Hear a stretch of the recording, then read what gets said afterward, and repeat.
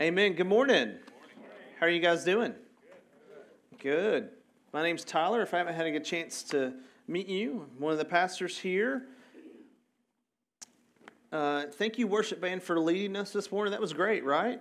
Did y'all enjoy that last song? I thought that was good. I really enjoyed it. So thank you guys so much for that.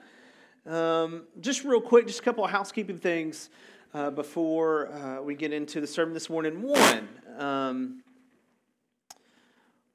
we have something coming up called Workout Weekend. If you could throw that slide up, if it's floating around somewhere, and get that out of the way. There we go. Workout Weekend. So it's May 13th, May 14th. The idea is we don't have a lot. We wanted to do something specific for marriage ministry, and it's called Workout Weekend. And the idea, you see the weights there. I know you're like, wait. Weights and me probably don't collide that much. I understand the imagery there. But the idea is, if we want our marriages to be healthy, you have to get reps in, right? And it's like everything else in life. To get healthier, to be better, you have to take reps. You have to take hacks. You have to take things or at-bats at the plate. And so the idea was just for May 13th, the evening of May 13th, and then for half a day Saturday on the 14th, we would get together for marriages. It's also for premarital and engaged couples as well, and just talk about what it means to have oneness in marriage. I mean, like, I've been married 16 years, and Dee and I were just talking about this weekend, like, oneness, the idea of what marriage is oneness. And oneness is hard to get after because there's busyness and there's all the other things that come along with it as well. And so we thought we'd just kind of have an open dialogue and an open conversation about what works for us and what we think God calls us to, and the grace and the tools and the mercy in which He does all that. Childcare is included. It's $20 for a couple. If your spouse isn't available, we'd still love for you to attend. It's $10. That includes a meal Friday night, breakfast Saturday morning, and childcare for your children as well. So we want to just kind of remove the barriers to where we could focus on marriage. We also want to do something parenting-oriented as well. So we're trying to figure out how to make that work this weekend, and we're going to do a parenting focus later in the year. And so you can just grab this card on the way out. You can ask me for it. I've got it here as a bookmark in the passage of my Bible this morning, and register. And this is something that I think we can invite our friends to as well. So if you know, and here's the thing, it's not for marriages that are struggling, although all marriages struggle, right? I mean, like that, at least mine. I mean, like, I talked about this a few weeks ago. We had a date night around Valentine's Day, which, all the pressure with Valentine's Day. And, it wasn't the Valentine's Day date that we were hoping for, and so we went home kind of disappointed, right? You know how that never happens. If you ever, trouble always happens when it's most convenient, right? Yeah. Anyway, and I'm always right, by the way, too, just so you know. So so there you go. But yeah, would love for you to do that. So last week, Travis started our series called The Kingdom of God, and he talked about John last week. Let me find my bookmark. There we go. And how Jesus kept telling his disciples, I told you so. He kept telling them that he was going to resurrect after his crucifixion. He kept telling them he was going to be crucified. And they were like, wait, what? What's going on? They were really confused about that. And then, of course, it happened. And, and that was the whole point of last week is, I told you it was going to happen. It happened anyway.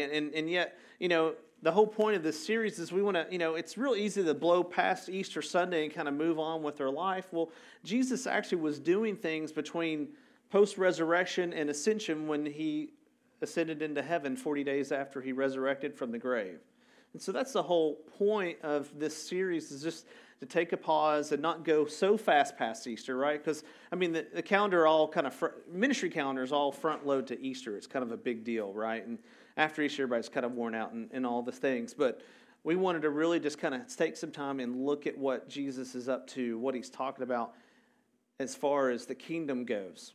Matter of fact, the Gospel of John concludes with the statement that Jesus did many other things, but there were not enough book space in the Gospel of John to contain it all.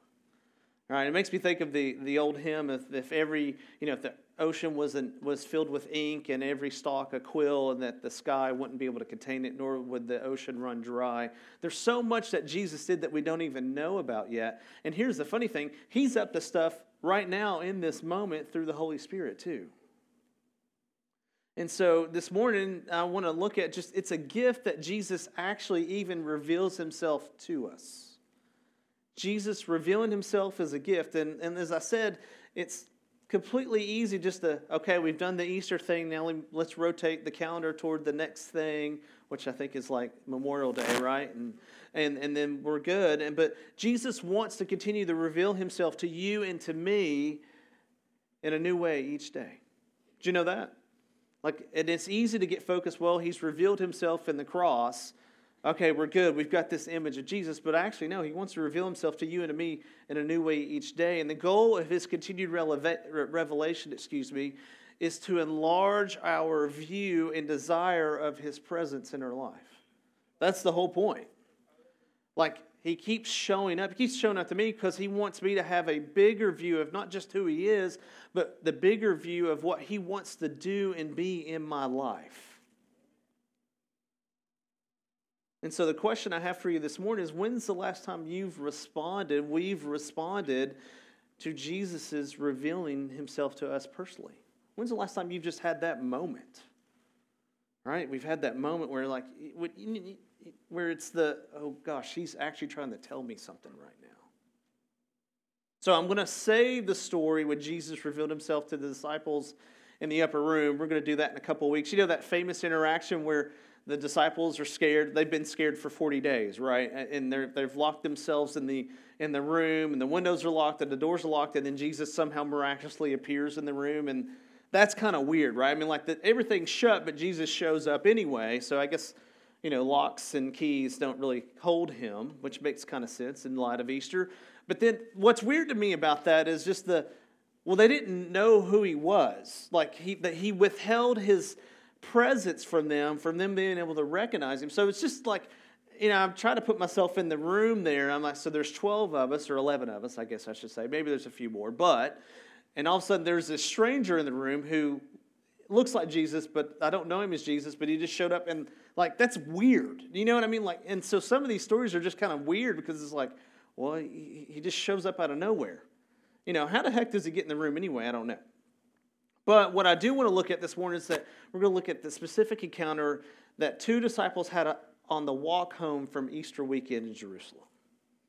Okay, so we'll be looking at the road to Emmaus is the passage, and so this is the first day of the week, which is Sunday, in the Jewish calendar. So here's the funny thing about the Jewish calendar. Our day ends at midnight, right? And our week starts on Monday. Well, the Jewish calendar, the day actually ended at sundown. That's why they had to pull his body off the cross. The day was over. Nobody could work at the end of the day. Remember, we talked about that on Easter. And so this is the first day of the week. So this is actually Resurrection Sunday.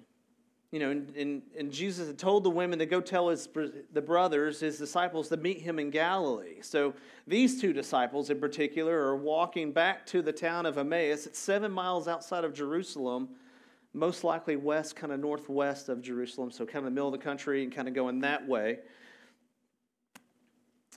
And if you remember the story, the disciples are defeated, right? Jesus is dead. He's been telling them he was going to be dead, but he was going to resurrect. And at this point in the Luke account, they're like, oh, the women are chattering. Remember, the Marys are like, hey, the Marys are going to go tell his disciples that he's risen. And they thought they were crazy. And so they kind of ignored him. At least the Luke account says that.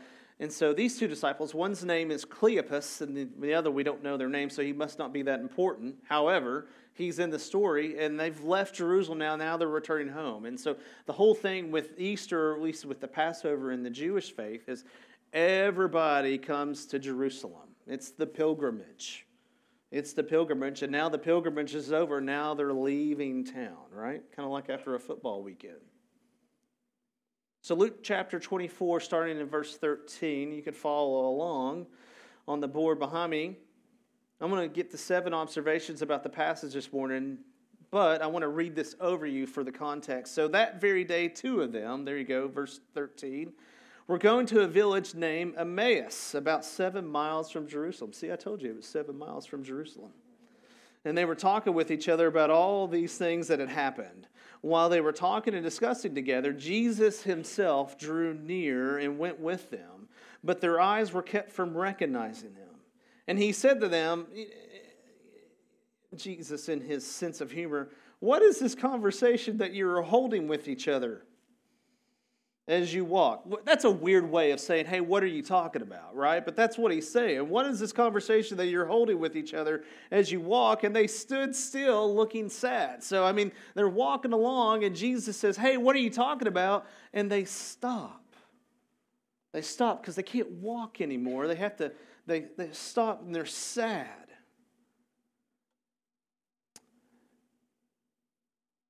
And I love this. And they stood still looking sad, and then one of them, named Cleopas, that's where we get his name, answered him, are you the only visitor? Remember I said everybody's coming to Jerusalem for the pilgrimage. Are you the only visitor to Jerusalem who does not know the things that have happened there in these days? And he said to them, what things?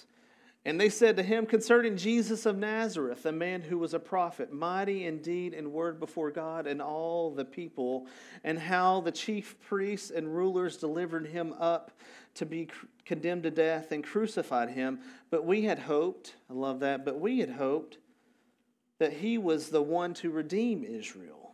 Yes, and besides all this, it is now the third day since these things have happened. Moreover, some women of our company amazed us. They were at the tomb early in the morning, and when they did not find his body, they came back saying that they had even seen a vision of angels who said that he was alive. Some of them who were with us went to the tomb and found it just as the women said, but him they did not see.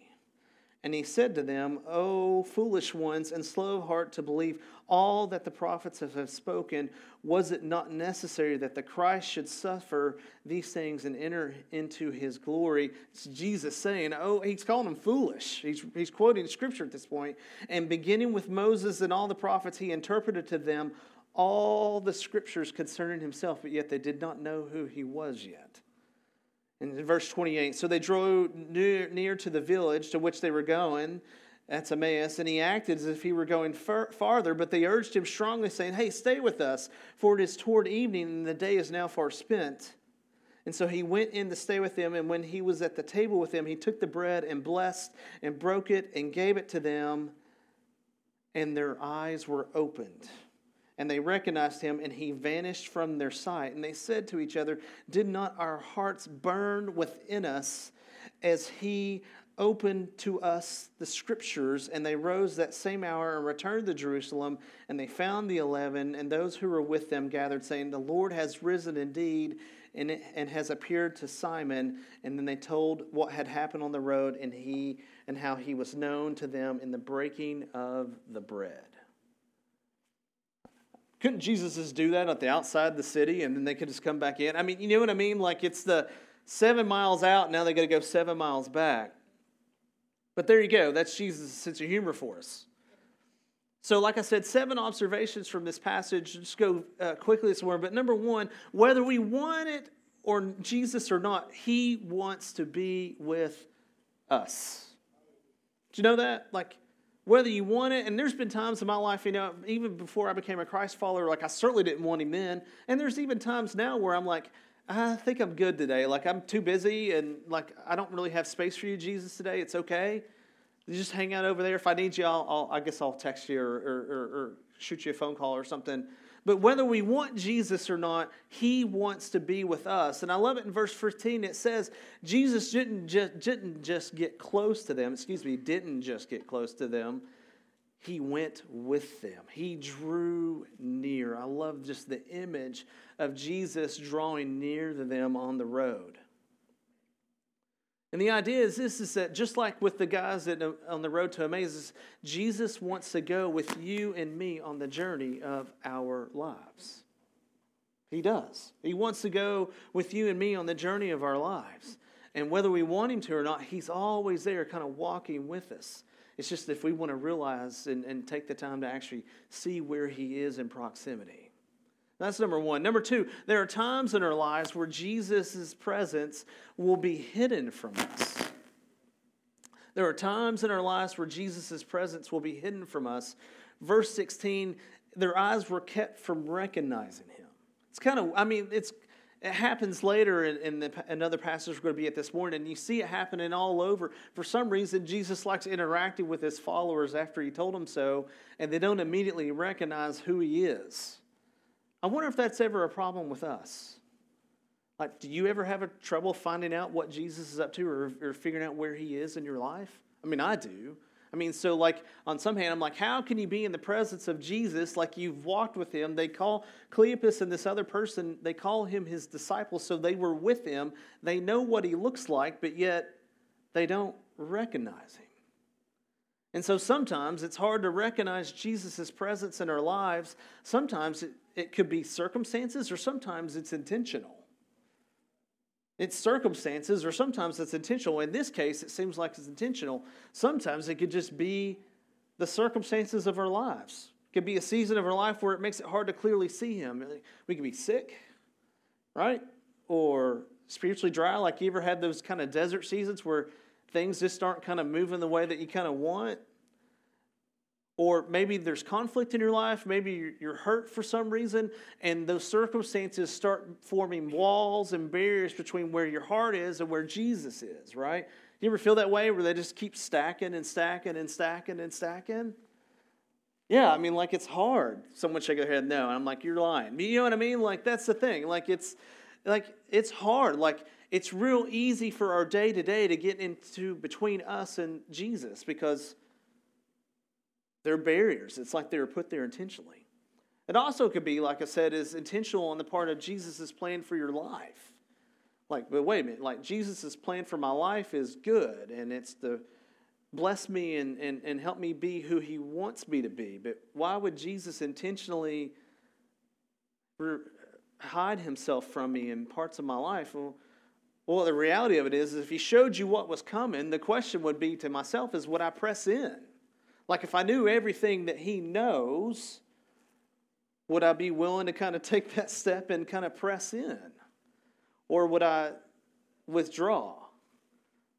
You know, I mean, if I went to the doctor, you know, and looking for, you know, a test result and I knew it was going to be bad, would I go to the doctor anymore even though it's treatable? I already know that. You know, you see what I'm saying? Like sometimes it's intentional that God doesn't actually show us all the things that are at play in our worlds. I mean, I think about just the last couple of years. Like, if we knew all the things that we know from the last 24 plus months, like, what would our opinions be about things? Or better yet, like I've been a Christ follower since the spring of 2003. If I knew all the things that I was going to have to endure to become more like him, would I actually want to be a Christ follower? Probably not. And so it's in his grace that he does not always allow us to see the entire picture or the pathway forward. I want you to really think about that. Like it's his grace that he withholds some things because he knows what it is that we need and what we don't. But yet he will face those things with us anyway. So whether it's circumstances or situations or seasons, sometimes you and I are kept from understanding what he's up to, just like in the story this morning. Number 3. I like this. It's the whole, are you the only visitor that doesn't know what happened in Jerusalem this weekend? Like, seriously? Like, are you deaf, dumb, and blind? Like, come on. Like, did you not hear what happened? You saw him come in a week ago. Like, there's all the things. But the funny thing is, Jesus has the most clarity on the situation, whether we know what's happening or don't. Like, that gives me hope. Because the thing that kind of, I don't know about your buttons, I have buttons. But, like, my button is, like, if something really catches me off guard and surprises me, then I get kind of stressed out and frustrated, right? And then we're off to the races at that point. I think that's what happened on our date on Valentine's Day, but or the day after Valentine's Day. But Jesus has the most clarity on this situation, whether we know what's happening or not. Cleopas is like, hey, are you the only guy that didn't know what happened? Of course he knows. Like, of course he knows. He lived it. It was planned for him. He walked it out faithfully. Of course he knows what's going on in the situation of our lives and in our world. And if we know everything, he knows more. And if we don't know everything, he still knows more, right? And here's the thing. He knows our things too. Not only does he know what's going on in the world, he also knows what's going on in the world of our lives simultaneously, together. Like, I'm thinking about everyone in this room, and like he knows everything that's going on in our worlds right now, in our lives, up to the second, and can simultaneously walk with each of us at the same time. Like, that makes my brain hurt just a little bit. Like, I have trouble juggling 3 kids' schedules, let alone all the other things, right? But Jesus somehow always knows, and he knows what's up, even if we don't. Number 4. I like this too. So even though he knew, he stopped and he asked them, well, what things? Jesus wants, even when we know what's going on, Jesus still wants to dialogue with us about our lives. Like, he knew what they were doing. He knew what they had experienced. And yet he stopped and said, well, hold on, tell me what things. And I love that. Like, if they never would have done that, they never would have stopped and actually kind of come to grips with what they were feeling. The scripture said just a second ago is that they stopped and they stood still looking sad. It's like Jesus dialogued with them so that he could draw out those feelings of sadness. He doesn't want to dialogue and be in a relationship with us just to move us to the next thing like he's some taskmaster. He wants to draw the things out of our hearts that he already is aware of that's there. So whether it's frustration or sadness or loneliness or happiness or joy and all the things in between all those things, he knows they're there, but he is in relationship with you and me so that you don't have to face those things alone. Like, you ever been to a party by yourself?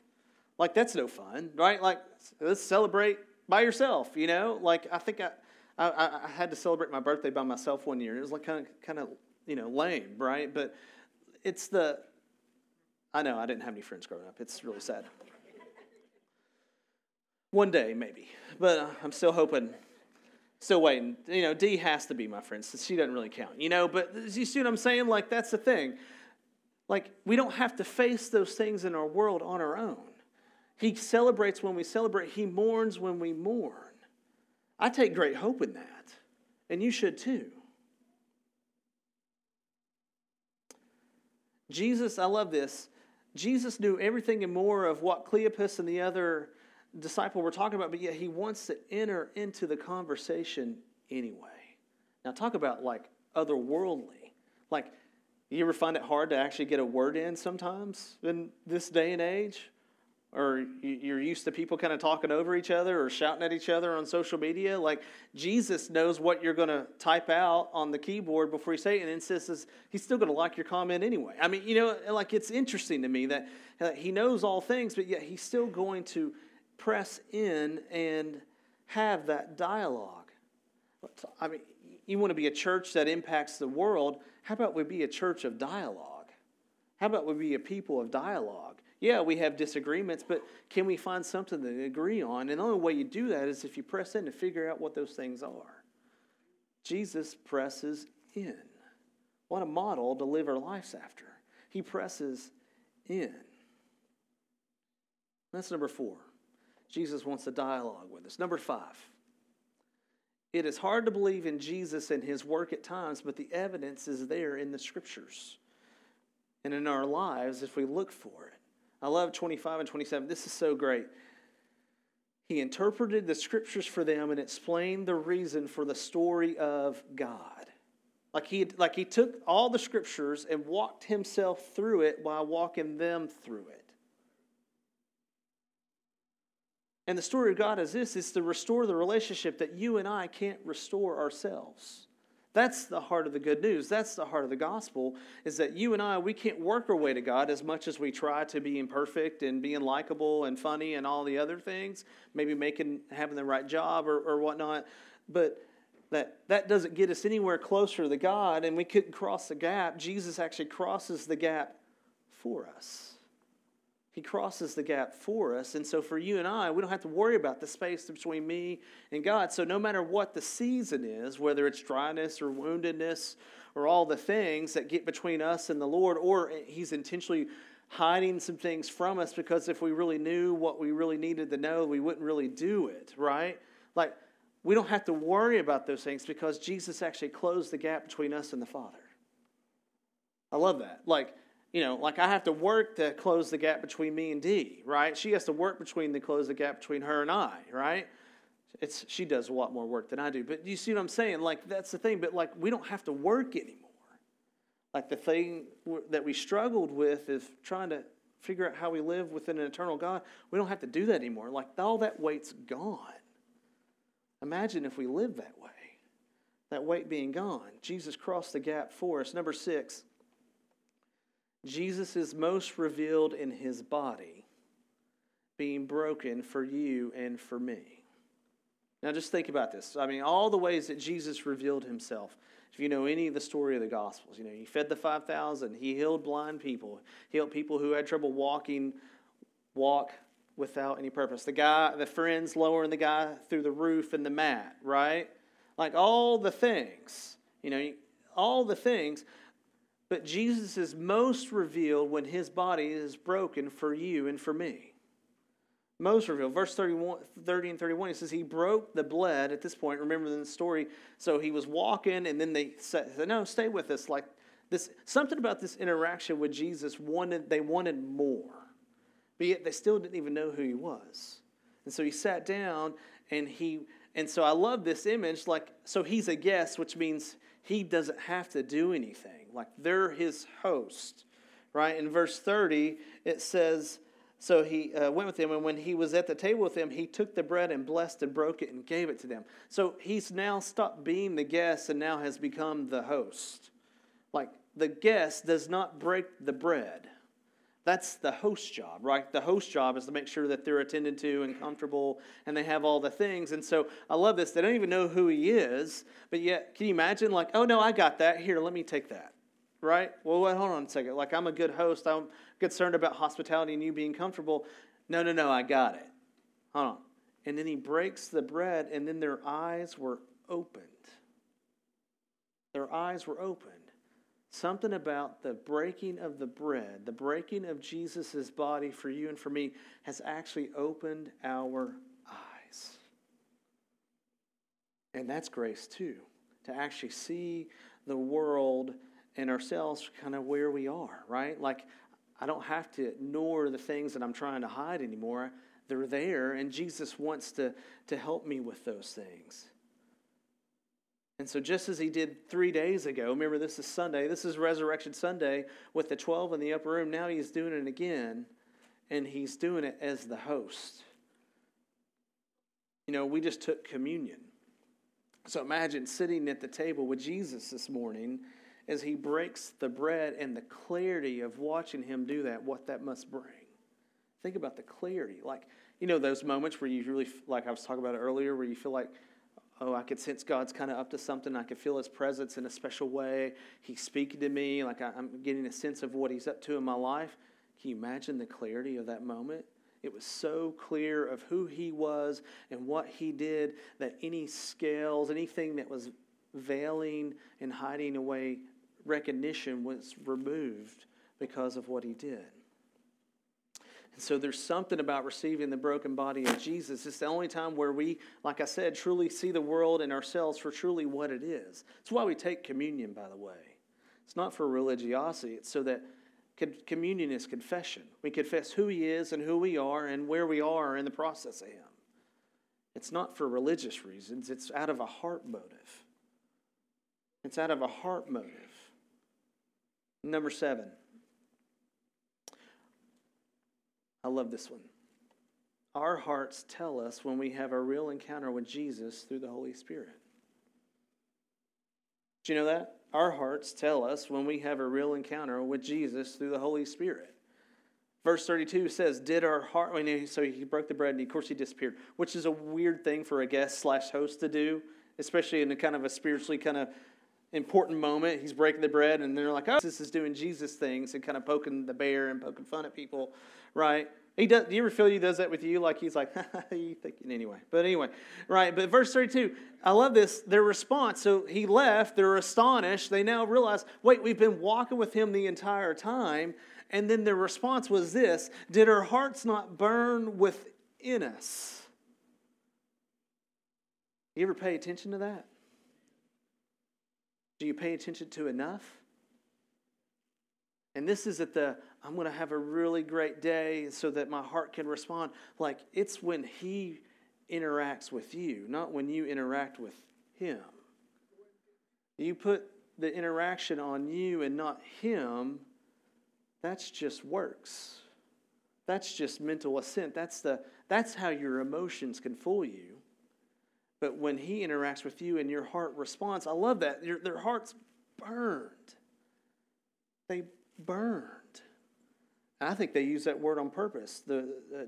Luke uses that word on purpose. That burn, sometimes in Scripture, fire represents God's judgment and destruction, right? I mean, things are on fire all the time in the Bible, and it's God's judgment. But these disciples' hearts were not destroyed, they were kindled to something. There's a difference about fire being consuming and destroying versus being kindled. And what I want to say to me this morning is we should not ignore the times where God is kindling our hearts to response. How often do we ignore the heart within us as he's interacting with us and our hearts respond? Just like whether we want to have him in our life or not, he wants to be with us. You and I are made to respond to God whether we want to or not. Did you know that? And it's the difference between this. It's the difference between a thermostat and a thermometer. I think I walk around with a thermometer heart that just kind of reads the temperature of my soul, right? Jesus actually wants me to have a thermostat heart. Do you know what a thermostat does? It regulates temperature. It just doesn't identify what the temperature is. It actually has the opportunity, it actually has the ability to make it hotter or colder. He wants us to have thermostat hearts. How often do we change the temperature in our houses, in our homes, or where we live and never think about the spiritual implication of that? Right? We're supposed to have thermostat hearts. You and I were made to respond and then impact the environment around us. My kids complain about the temperature all the time. You know, they're like, it's too hot, it's too cold, right? I bet I do that too spiritually. I don't have this. I want that. Why aren't you doing this? You said you were going to do that. And yet, Jesus is saying, yeah, I know. It's for a purpose. You and I are made to respond to God whether we do or not.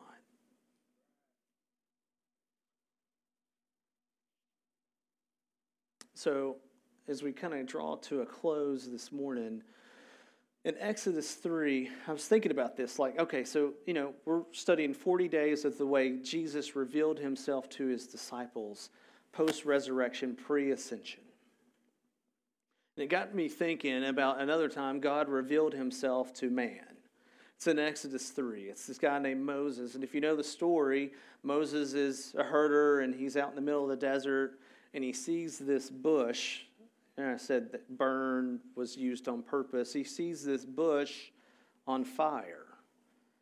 And so God's revealing himself to Moses in a burning bush, and it was in such a manner that Moses couldn't look at God's presence. The scripture says literally he shielded his eyes. And what's crazy too is that you look at some of the language behind that, like it wasn't even like God's presence in the face, it was like his backside. It's pretty funny actually, right? I mean, like God's so holy, like you could only handle his behind. I mean, I wonder where Jesus gets his sense of humor. I think that's probably where, right, from his dad. But Moses couldn't look at him. But contrast that with what just happened at the road to Emmaus. And then also contrast that with, remember we began the story, these guys were like, the Marys are crazy, right? The tomb's empty, they've taken the body, we couldn't find the angel, the Marys are kind of off their rocker this morning, everybody's really sad, we're out of town, we're leaving, we're going home. And John chapter 20 says this, contrast this with Mary's interaction at the tomb in the Gospel of John. In verse 11, chapter 20, starting in verse 11, but Mary stood weeping outside the tomb, same morning, same day. Happened a couple hours ago. And she wept, and as she wept, she stooped to look into the tomb. I'm just saying, like, can you imagine the grief and the sadness that she was feeling? As she wept, through tear-filled eyes, she's looking into the grave, and she saw two angels in white sitting where the body of Jesus had lain, and one at the head and one at the feet. And they said to her, Woman, why are you weeping? Why are you weeping? So, and you know how this, like, if you're mad, like, whenever Dee's mad, I'm like, hey, are you mad? Stop being mad. Does that ever help? Like, it doesn't help. It makes it worse, And so here she is crying this morning, and they're like, hey, woman, why are you weeping? And she said to them, listen, they have taken away my Lord, and I do not know where they have laid him. And having said this, she turned around and saw Jesus, here we go, but did not know that it was Jesus. And Jesus said to her in verse 15, Woman, why are you weeping? Whom are you seeking? Again, not helpful. And supposing him to be the gardener, she said to him, Sir, if you have carried him away, tell me where you've laid him, and I will take him away. Where have you put his body? I just want to be with his body. I just want to be with him. He's not here anymore. He's been crucified. I just want to be with him. I had him for a while, and now he's not with me anymore, and I just want to be with him. Mary is so desperate to find Jesus' body, she doesn't even recognize she's talking to Jesus in the flesh. And then verse 16 happens. Jesus said what? Jesus said to her, Mary. Mary. He said her name, and she turned and said to him in Aramaic, Rabboni, which means teacher. He said her name, and all the hiddenness was gone. And he revealed himself to her. And she, in that moment, can you imagine? She's looking in the tomb with tears in her eyes. They're saying, why are you crying? And then she's talking to a guy she doesn't even recognize who her Lord is. And all he has to say is her name. You don't think Jesus doesn't want to be with you? He knows your name. He gave you your name. And Mary's response is, Lord, teacher. Jesus knows us by name, and when he calls us by name, there is a kindling that happens inside of each of us. It happened to Mary. She burst forth in response. And I love just the imagery of the Moses story and the Mary story this morning, is that God is such a tender of plants. His holiness won't consume a bush in the fire and not destroy it, but also he could also kindle something in us that needs to come out. You see that? His holiness could consume a bush and not destroy it, but he could also be so gentle and call us by name like he did Mary this morning, and he calls something out within each of us. That's the life that you and I were made to live.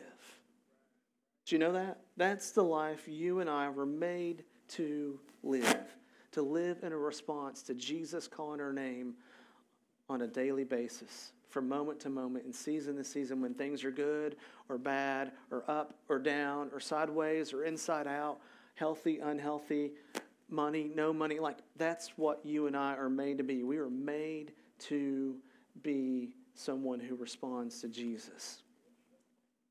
And so I love, if those of you that know me, I love Yosemite Valley. Like I feel closest to God in nature, especially with mountains floating around somewhere in my vision frame, right? And so I have pictures of mountains in my office and on my phone, and sorry, I don't have any family. I have family photos, but not on my desk, not on my phone wallpaper. It's mountains. I still love them now. But here's the thing: I love Yosemite Valley. I've only been there once, and it is an amazing sight. If you've never seen it, let me show you the first picture. I did not take that, but I found it, right? And just look at that. The sunrise toward the east, right? And Yosemite is all these things you could do. And when we were there in the winter, and only 1% of the park was open because of all the snow. And yet it's glorious to behold. It's like, how do you look at rocks like that and not think that some person named God put them there purposefully, right? If you were to think about that.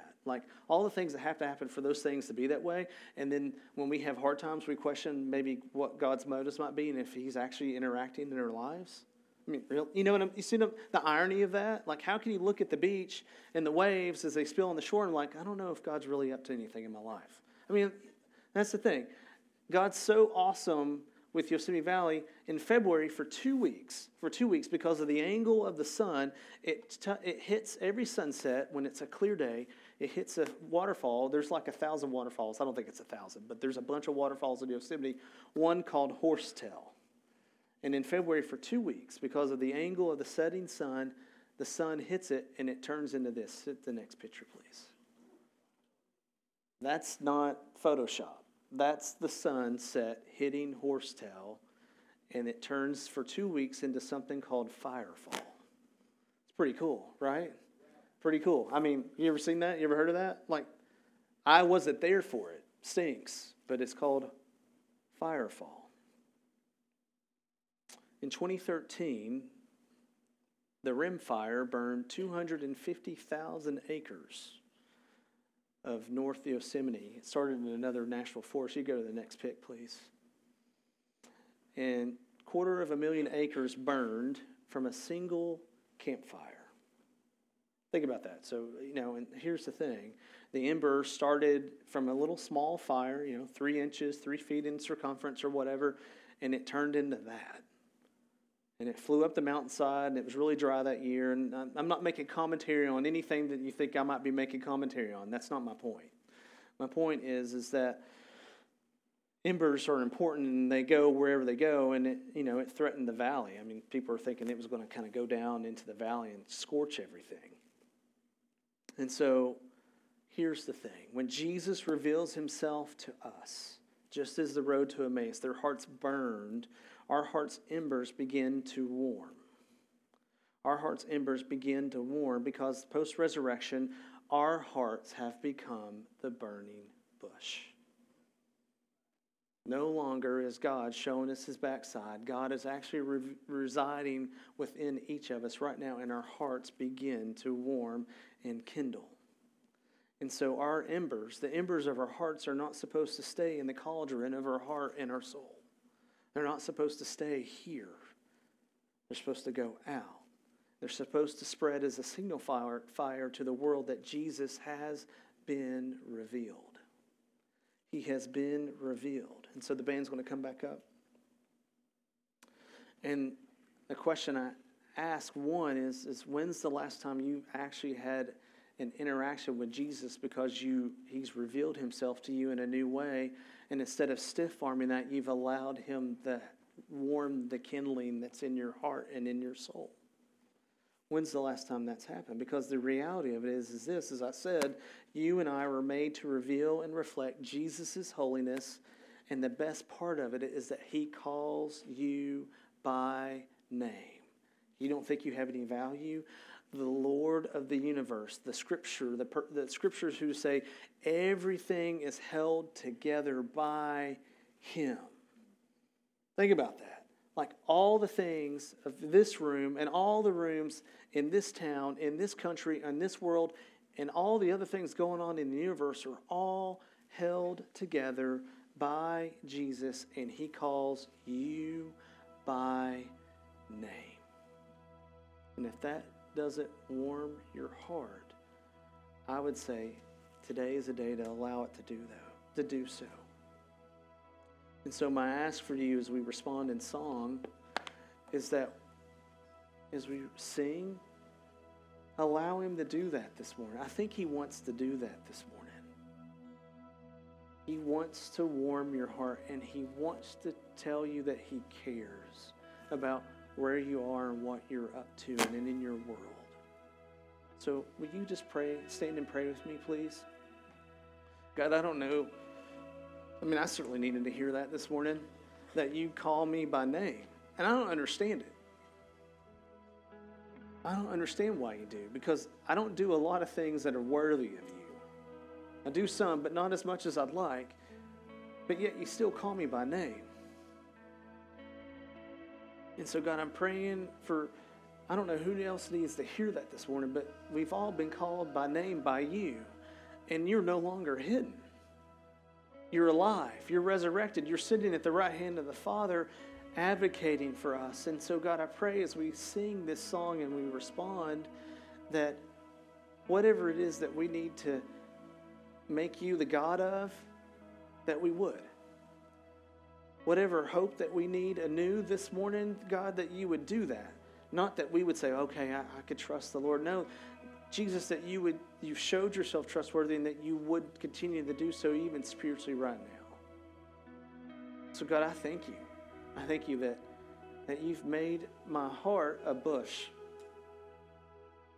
And it's a place where you reside and that you don't hide your face from me. And so may we live, that's my prayer, Lord, may we live lives in such a way where we're not living our life in a way that your face is hidden, because it has been revealed. So God, I thank you for that. I thank you that we're not blowing past Easter and that there are things that you still want to show us.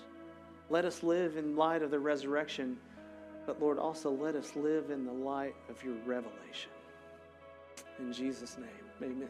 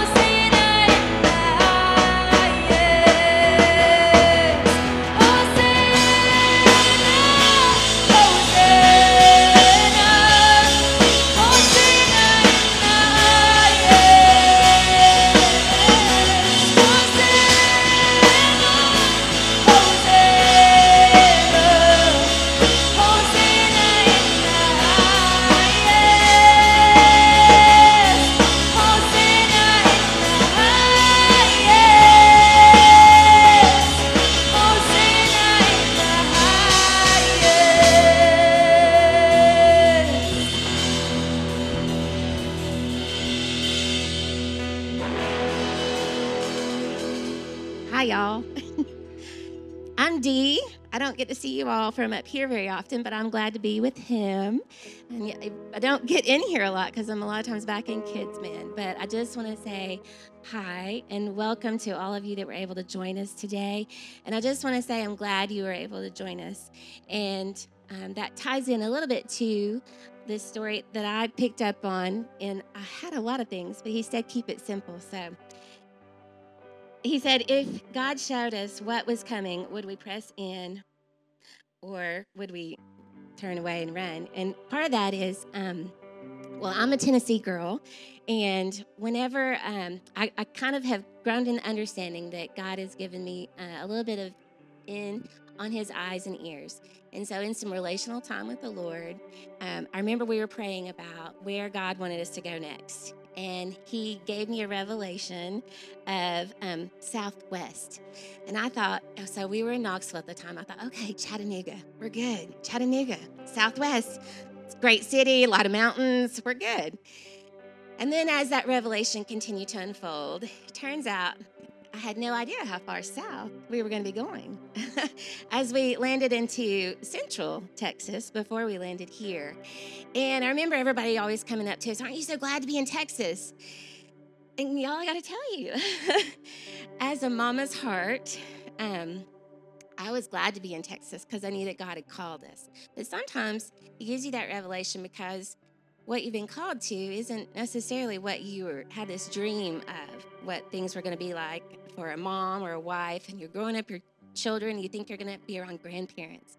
I grew up around grandparents and aunts and uncles and cousins, and we just had so many of us, you couldn't even, we'd fill this room up. But when we came to Texas, it was just us.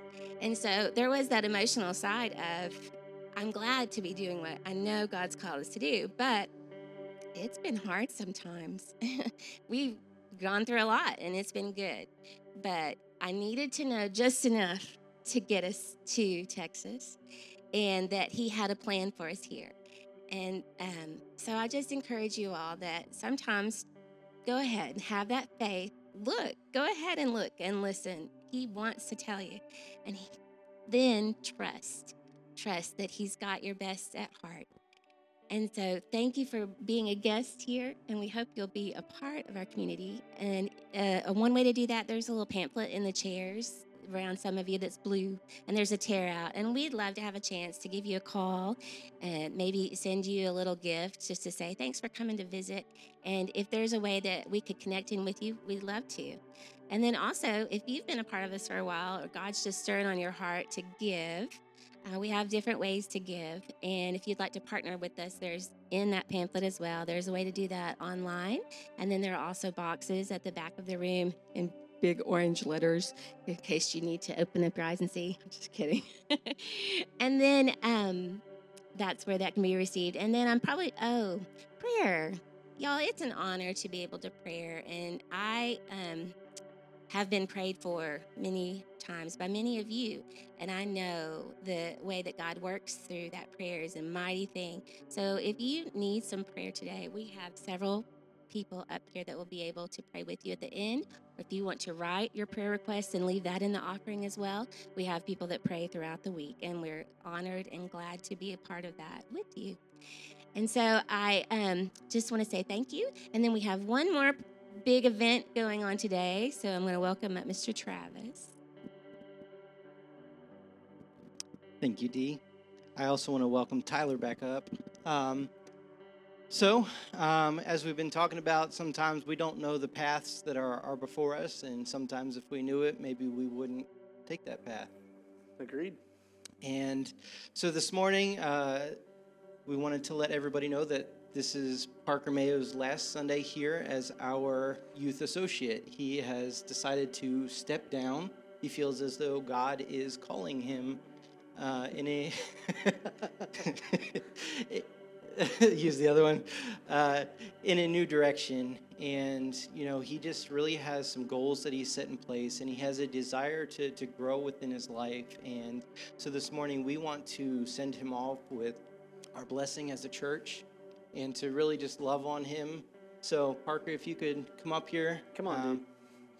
I know that you wanted something. Yeah, I just want to say quickly, Parker, thankful for you and appreciative of you. And no matter where you are or where you go, you have a call to point people to Jesus.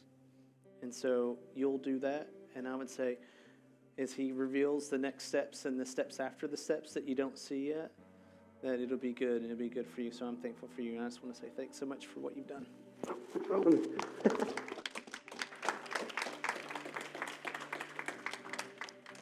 So I also just want to say thank you.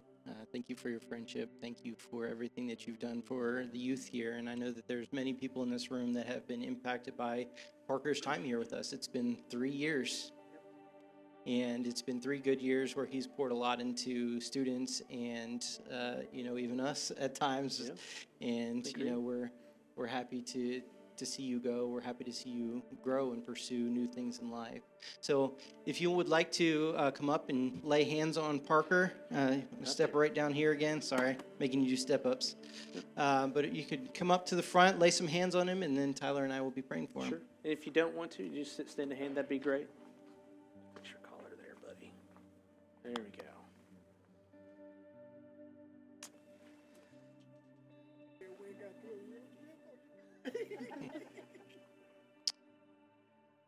Father God, I just want to say thank you for Parker. Lord, I thank you for his heart. Lord, I thank you for everything that you've poured on him. Lord, I pray that your anointing would continue to pour out on his life, that wherever he goes, whatever people that he comes in contact with, Lord, that your spirit would go with him to be a light to those that are around him, to make an impact in this world, because that is the calling that you have on his life. Lord, you have given him a thirst for knowledge, for your word. And Lord, I pray that as he absorbs it and takes it in, Lord, that he would be able to use that to help people to find you, to know who you are.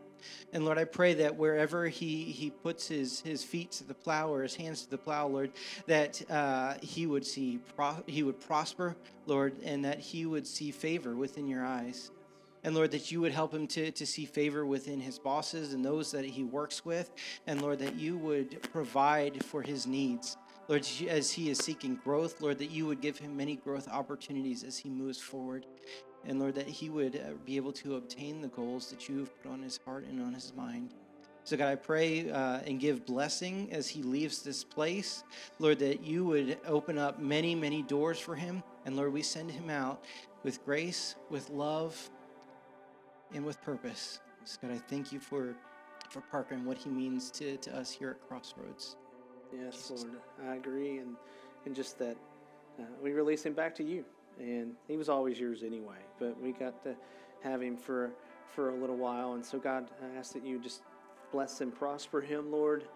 Make him to be the man that you want him to be, or that you thought of him to be a long time ago before he ever stepped on the planet. And so, Lord, we're going to be watching to see what you're up to, and we're going to rejoice with that. So, Lord, we thank you for Parker. Bless and keep him in Jesus' name. Amen.